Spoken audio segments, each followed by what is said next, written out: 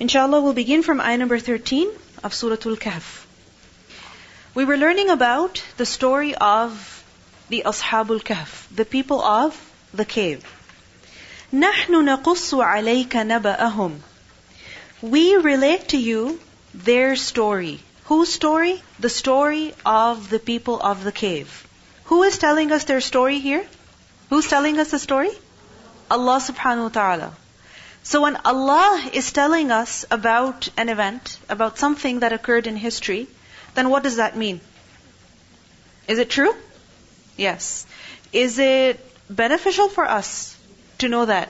Yes, it is. Because if you think about it, so many things have happened since Adam alayhi salam was created. Isn't it? So many amazing, extraordinary events took place.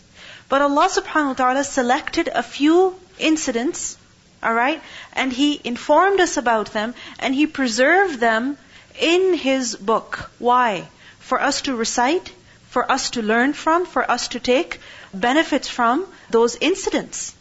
So don't take this as any other story. No, Allah subhanahu wa ta'ala selected the story, made it part of His book for our benefit. So the purpose, the reason why Allah subhanahu wa ta'ala is telling us the story is also beneficial. Meaning there's good for us in learning about this incident. So نَحْنُ نَقُصُّ عَلَيْكَ نَبَأَهُمْ بِالْحَقِّ. Who were they? إِنَّهُمْ فِتْيَةٌ. Indeed, they were some youths, some young men, who were strong and able in body, who were strong in willpower, who were strong in their faith. And what was special about these men? آمَنُوا بِرَبِّهِمْ. They believed in their Lord. They believed in Allah. وَزِدْنَاهُمْ. And we increased them huda, in guidance. So this story is a story of young men who believed in Allah, and Allah showed them the way through their struggles. Allah showed them, Allah guided them, He increased them in their guidance as these men faced struggles. Don't we all want that? That when we start something good, or when we want to become better, Allah subhanahu wa ta'ala shows us the way? Because whenever you do something good, remember there are problems. There are challenges, internal as well as external.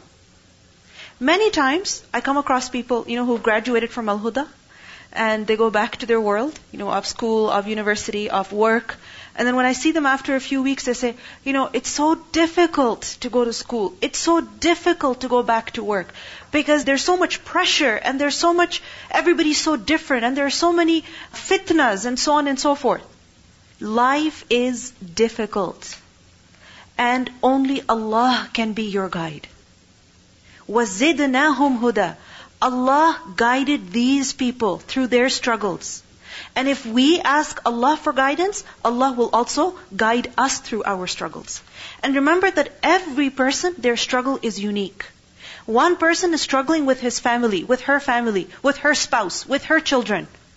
Another person is struggling at school with their friends. Another person is struggling, with their co-workers, with their boss, or the kind of work that they're doing. Each person is struggling in their own way. Because each person is being tested by who? By who? Allah subhanahu wa ta'ala. Remember the beginning of the surah? What did we learn? What did we learn about life from the beginning of the surah? لِنَبْلُوَهُمْ أَيُّهُمْ أَحْسَنُ عَمَلًا. This life is a test. And the thing is that our religion, Islam, is a religion that requires constant growth and constant, spiritual development. You never reach a stage where you can say, yes, now my iman is perfect, and yes, now my fear of God is perfect, and now my taqwa is really good, now I'm stable, now I'm good. No way. This is a religion that pushes us to constantly grow and improve and become better. For example, salah. I'm sure there must have been a time when you performed your salah and you thought, yeah, that was good. That khushu' was good. And then what happened 5 days later? What happened a month afterwards? Where did that khushu' go? So can you ever reach a level of, yes, khushu' and now I'm good. I don't need to worry about khushu' anymore, now I need to worry about other things. Never. You were struggling with, for instance, your language, and you force yourself and you develop a habit of using good words, using polite speech, watch your tone, everything, and then what happens? You reach that level, and then after a few weeks, you see, you're going down again. Right? So what do you need always? Huda. That Allah is constantly guiding you. You need two things for improvement. Knowledge, that you keep learning about what to do, how to improve, what else you can increase in. And secondly, you constantly need ability. Ability to implement what you know. Ability to seize the opportunity that has come your way so that you can improve. And Allah subhanahu wa ta'ala is the one who gives knowledge. And Allah subhanahu wa ta'ala is the one who gives ability. Now these guys, what happened with them? Allah says, آمَنُوا بِرَبِّهِمْ وَزِدْنَاهُمْ هُدًى. Allah increased them in guidance. Both types of guidance. Guidance of irshad, of ilm, of knowledge. And guidance of tawfiq, of ability, of amal. وَزِدْنَاهُمْ هُدًى. Both knowledge and ability come from Allah subhanahu wa ta'ala. But when?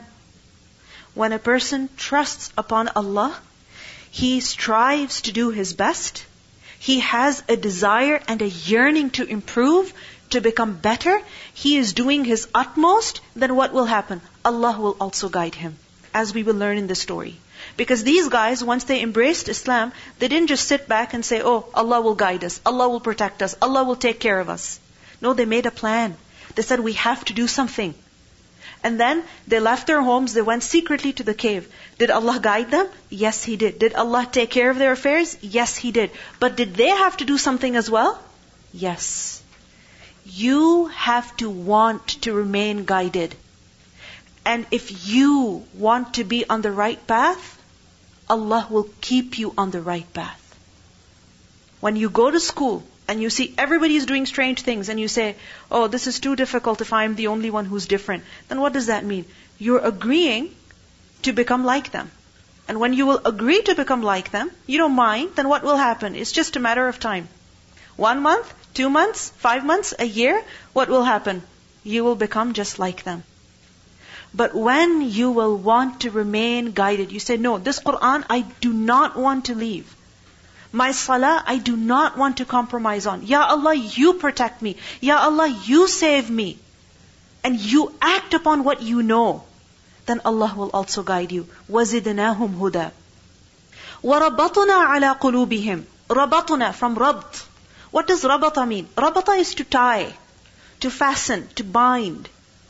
For example, we learn in the Qur'an about ribatul khayl, tying horses. Keeping them ready and prepared. So, وَرَبَطْنَا عَلَىٰ قُلُوبِهِمْ. We tied their hearts, meaning we made their hearts firm. Like the mother of Musa alayhi salam. When she had to put her baby in a box, and then put that box in the river, what happened? Allah subhanahu wa ta'ala says, لَوْلَا أَرَّبَطْنَا عَلَىٰ قَلْبِهَا. If we had not tied her heart, meaning made her heart firm. So Allah made her heart firm. Likewise, these men, Allah made their hearts firm, meaning He gave them strength in their heart, patience, courage, confidence. When? إِذْ قَامُوا. When they stood. When these men, they stood up, despite the fact that the entire nation was different, despite the fact that the entire nation was doing something completely opposite to them. The nation was engrossed in shirk, and these men had renounced shirk.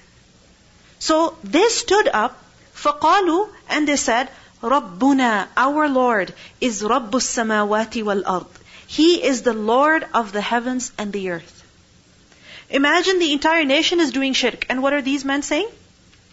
Our Lord is who? Only one. The Lord of the heavens and the earth. They are saying something that is, first of all, different from what the rest of the society is saying. And secondly, they're saying something which will definitely, bring a lot of problems to them, which will definitely put them in a lot of trouble. So what made them so strong? What gave them the confidence? Who gave them the confidence? Allah gave them the confidence. Why? Because they wanted to remain guided. They wanted to remain guided. Because generally what happens as people, we become afraid when we are alone. When we stand out, when we are different, if we're dressed differently, or if we're doing something different, we're saying something different, we're eating something different, then what happens? We begin to feel alone. And when we feel alone, we feel afraid. And because of that fear, what happens is that we want to give up what is making us different from the rest of the people, and we want to become just like them. Now the thing is that with regards to many things, it's okay if you're like the rest of the society. You eat, they eat. You go to school, they go to school. You work, they work. Fine, no problem. But then there are some things where you cannot be like the rest of the people. Where? Where Allah subhanahu wa ta'ala has given you certain commands. He has given you certain limits that you have to abide by, certain restrictions that you have to remain within. So for example, when it comes to eating, just because everybody's eating something or drinking something, doesn't mean you can also indulge in that? Doesn't mean you can also indulge in that? No. Just because everybody is dressed in a particular way, doesn't mean you can also dress in that way? No. There are some guidelines that Allah has given us. And I'm sorry, but many of these guidelines are very visible, tangible, because they're not just the state of your heart.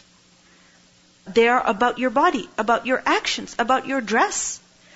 And as much as you would like to keep this matter private, it cannot remain private.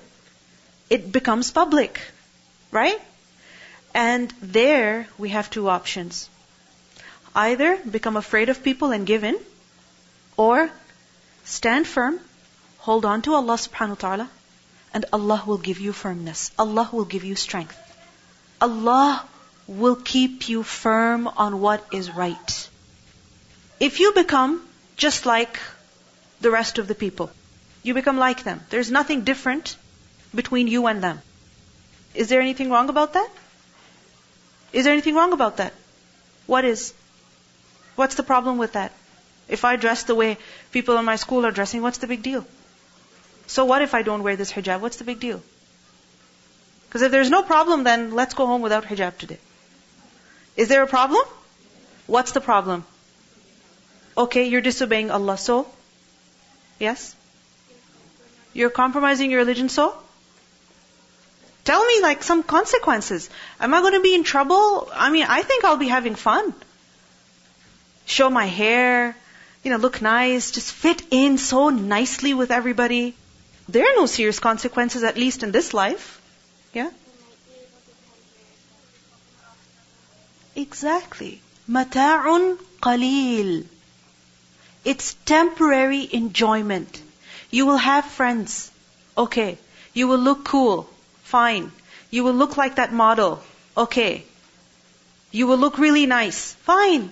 But this is all temporary enjoyment. For a few years, you will have fun. But then what are you going to say when you face your Lord and He asks you? That I blessed you with this and this and this. And I asked you to abide by these rules. Did you observe them or did you fear people more and you wanted to please people more? The thing is that when it comes to the matters of deen, we take them very lightly. We become afraid of people. We want to fit in. And we forget that there are serious consequences in the akhirah. Salah. If you're getting up in your school, in the middle of your class, to go and pray, you look like a total weirdo. Because everybody else is having fun, everybody else is sitting, and here you are getting up in the middle, going to the washroom, taking your hijab off and washing your arms in public. You look strange. You look different. One option is leave your salah and just pray everything at night when you go home. And the other is that no, you pray there. Even if people laugh at you. Even if you feel very, very scared. You remain firm. Allah will give you firmness if you try to be firm. Because وَالَّذِينَ جَاهَدُوا فِينَا لَنَهْدِيَنَّهُمْ سُبُلَنَا. Those people who strive for our cause, we guide them. Allah guides them. Allah shows them the way. But you have to take the first step. And all you need is the strength in your heart. You need to believe that what you're doing is right. And once you believe what you're doing is right, then you won't have any fear of people. You won't be afraid of people if you believe you are right. Allah will give you firmness. وَرَبَّطْنَا عَلَى قُلُوبِهِمْ. And then slowly they will just leave you alone and be like, no, she's like that, just leave her. Or they won't even invite you to masiyah. They will consider you of those people who will always remember Allah and that you will always ruin their gathering or their circle. You set your limits, all right? And you set your rules. Nobody has to define your rules for you. You decide what you want to do in your life. If something is important to you, you do it, regardless of what people say. These days, especially in the winter, many people have this issue, with Dhuhr Salah and Asr Salah. At school, at work, what do I do? What can I do? How can I leave in the middle? There are many people who will say, I can't, get out for Dhuhr, or I cannot leave my work at Asr. So I will have to join, or I will have to delay. Once in a while, it's okay if it happens. But every day is not okay. You cannot keep joining your prayers, nor can you keep delaying them deliberately. In fact, that is a major sin. To delay your prayer deliberately is a major sin. But there are other people who will go to their principal, who will go to their boss or whoever, and will speak to them. That, look, I will get my work done. I promise. I will do my work. I will not waste my time. And just excuse me for 5 minutes. Give me time for 5 minutes, and I will just pray and get back to my work. And if you try, then Allah will make a way for you. Are there not so many examples of children in school finding a place for prayer? There are, right? Recently I was watching a video about this Irish man who was a teacher, right? And he said that in the month of Ramadan, he was a teacher in a school, and he said in the month of Ramadan there were some Muslim kids who requested their principal if they could get a room to pray Salah in. Because they said it's Ramadan, we're fasting, and we really need to pray. So anyway, they were given a room to pray in. However, the principal appointed this teacher that you have to keep an eye on these kids when they're praying. Because they're kids, and they will say they want to pray, but they're not necessarily praying.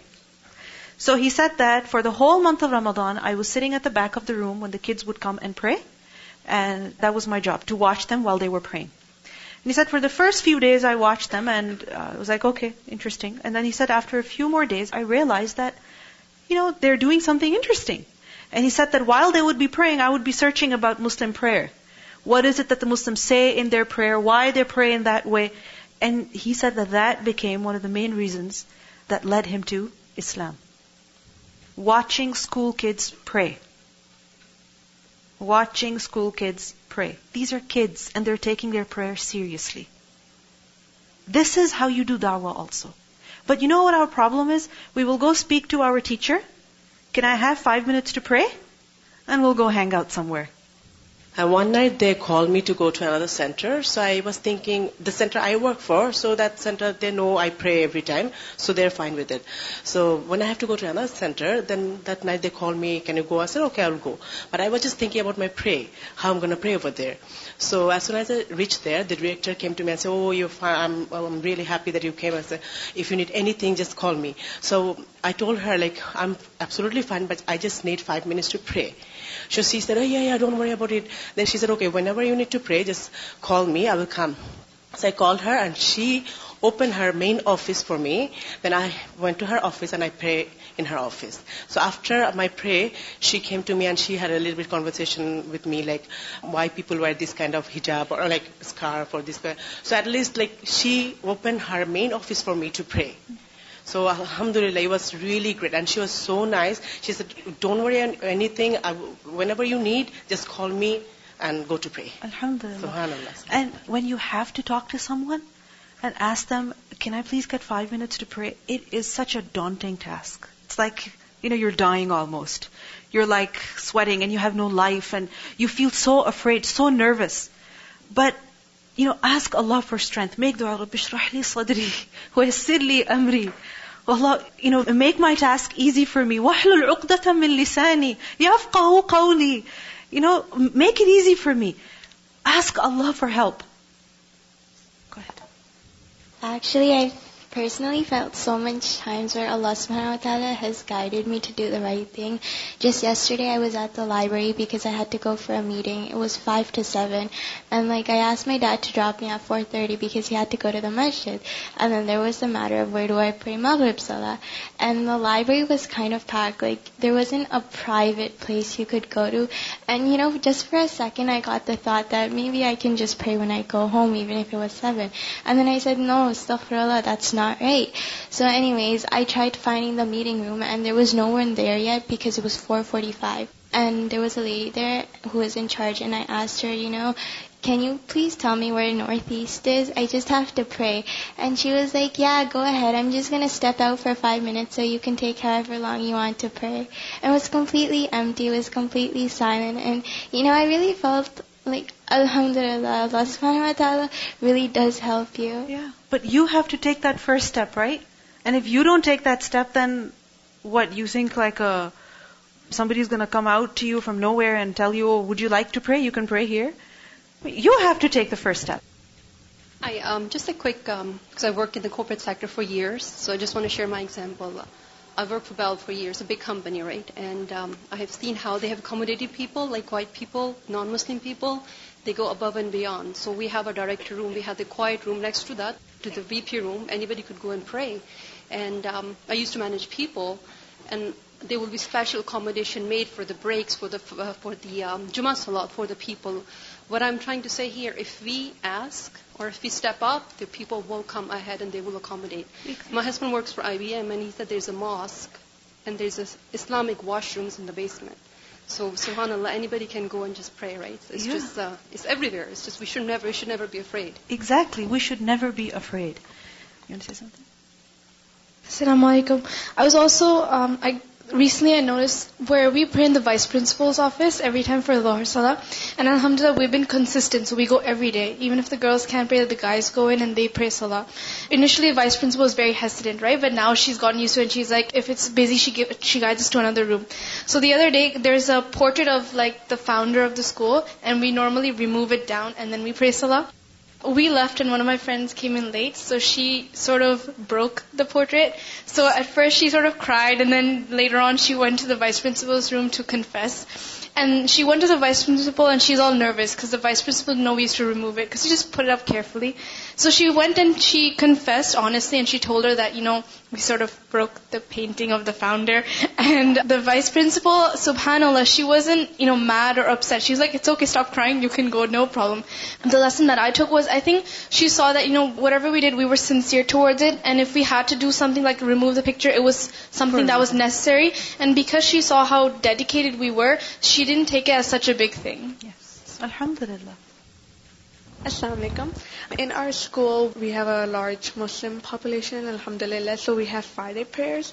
And my last class on Fridays is always Spanish. And in my Spanish class, there's a lot of Muslim guys and girls. And the guys are very, guys, they don't, listen to the teacher and stuff, but they always go to the Muslim prayers.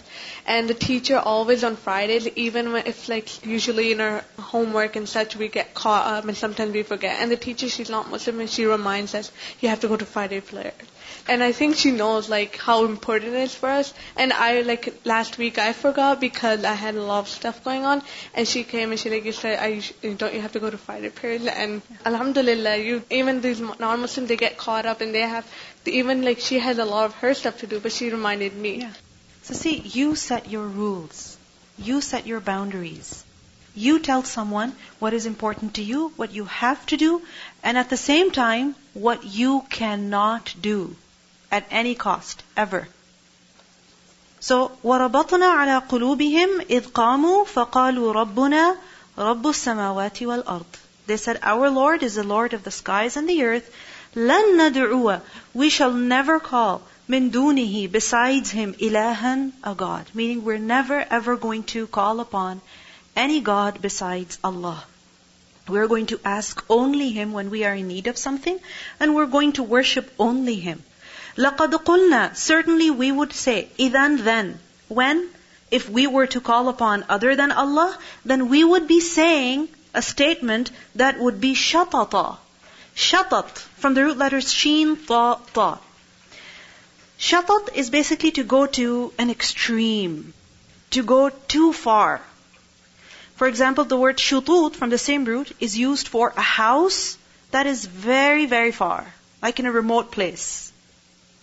Very far, in a remote place. And sometimes you see such houses in the middle of nowhere. There's no main road that connects to it.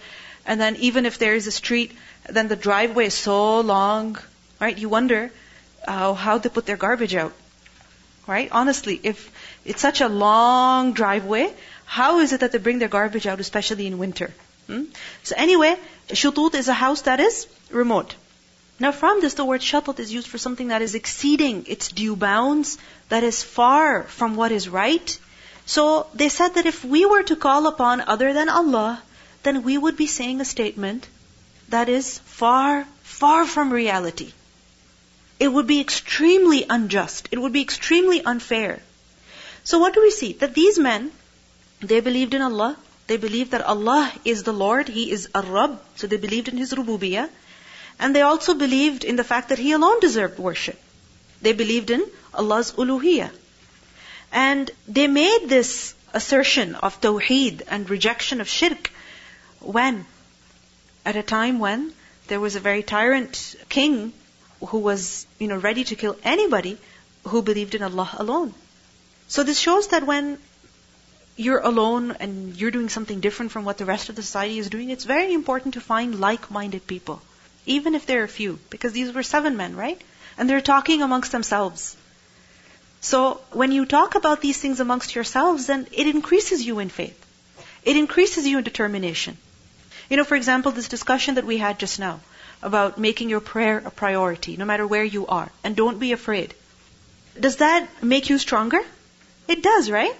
It reminds you, and it keeps you firm. So likewise, these men were talking amongst themselves in order to be more determined, increase in their determination, and strengthen one another also. Let's listen to the recitation of these verses. نحن نقص عليك نبأهم بالحق إنهم فتية آمنوا بربهم وزدناهم هدى وربطنا على قلوبهم إذ قاموا فقالوا ربنا رب السماوات والأرض لن ندعو من دونه